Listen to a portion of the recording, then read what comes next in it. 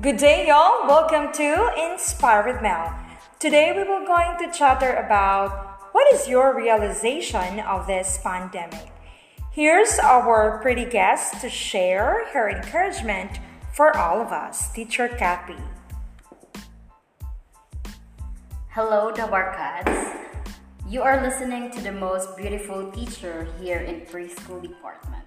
Well, enough that one. Let us go to the main topic, which is my reflection, this pandemic. So this pandemic, billions of people are in lockdown, unable to visit one another, unable to go to work, unable to attend school, unable to meet one another in public places.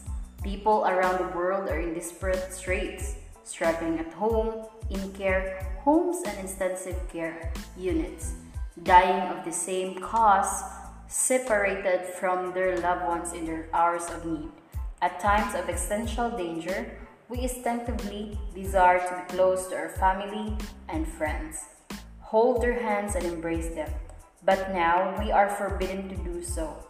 For every act of physical contact, every expression of physical, loving, kindness, and compassion could bring illness and death. But when God demonstrates to us that in spite of what happened to our lives, we never leave us nor forsake us. Especially when we are out of our needs, He never fails to provide and sustain us.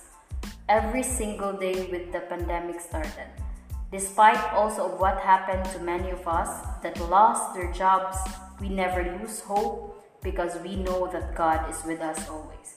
Remember this. Don't you ever get tired of praying because He will answer our prayers in His timing. Thank you everyone for listening. Once again, this is Teacher Kathy and God bless you. Well, this pandemic is turning out to be a very confusing and difficult time for many people.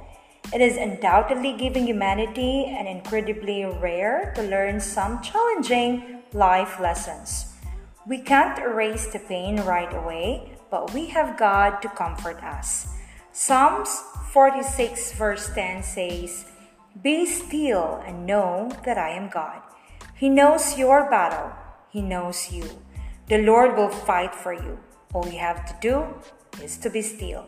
I hope you've learned something today and get inspired from our guest. Godspeed to you, Teacher Catherine Siasmundo. Thanks a lot also, Audrey and Anchor. God bless.